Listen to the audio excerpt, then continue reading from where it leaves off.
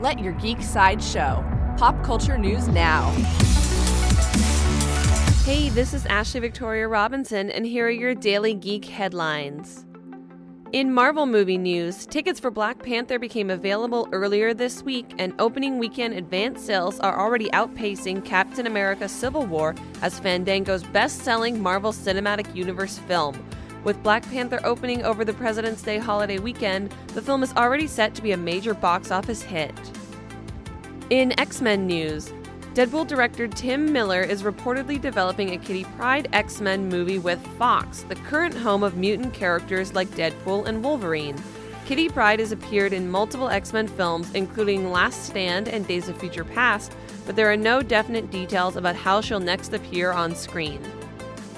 In television news, entertainment network TNT has greenlit a Snowpiercer television series starring Jennifer Connelly and Daveed Diggs.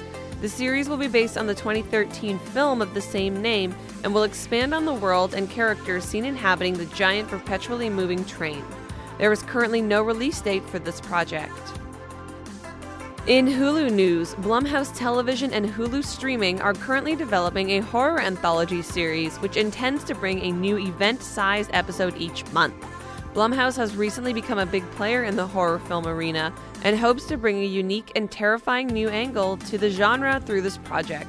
The first episode is set to debut in October.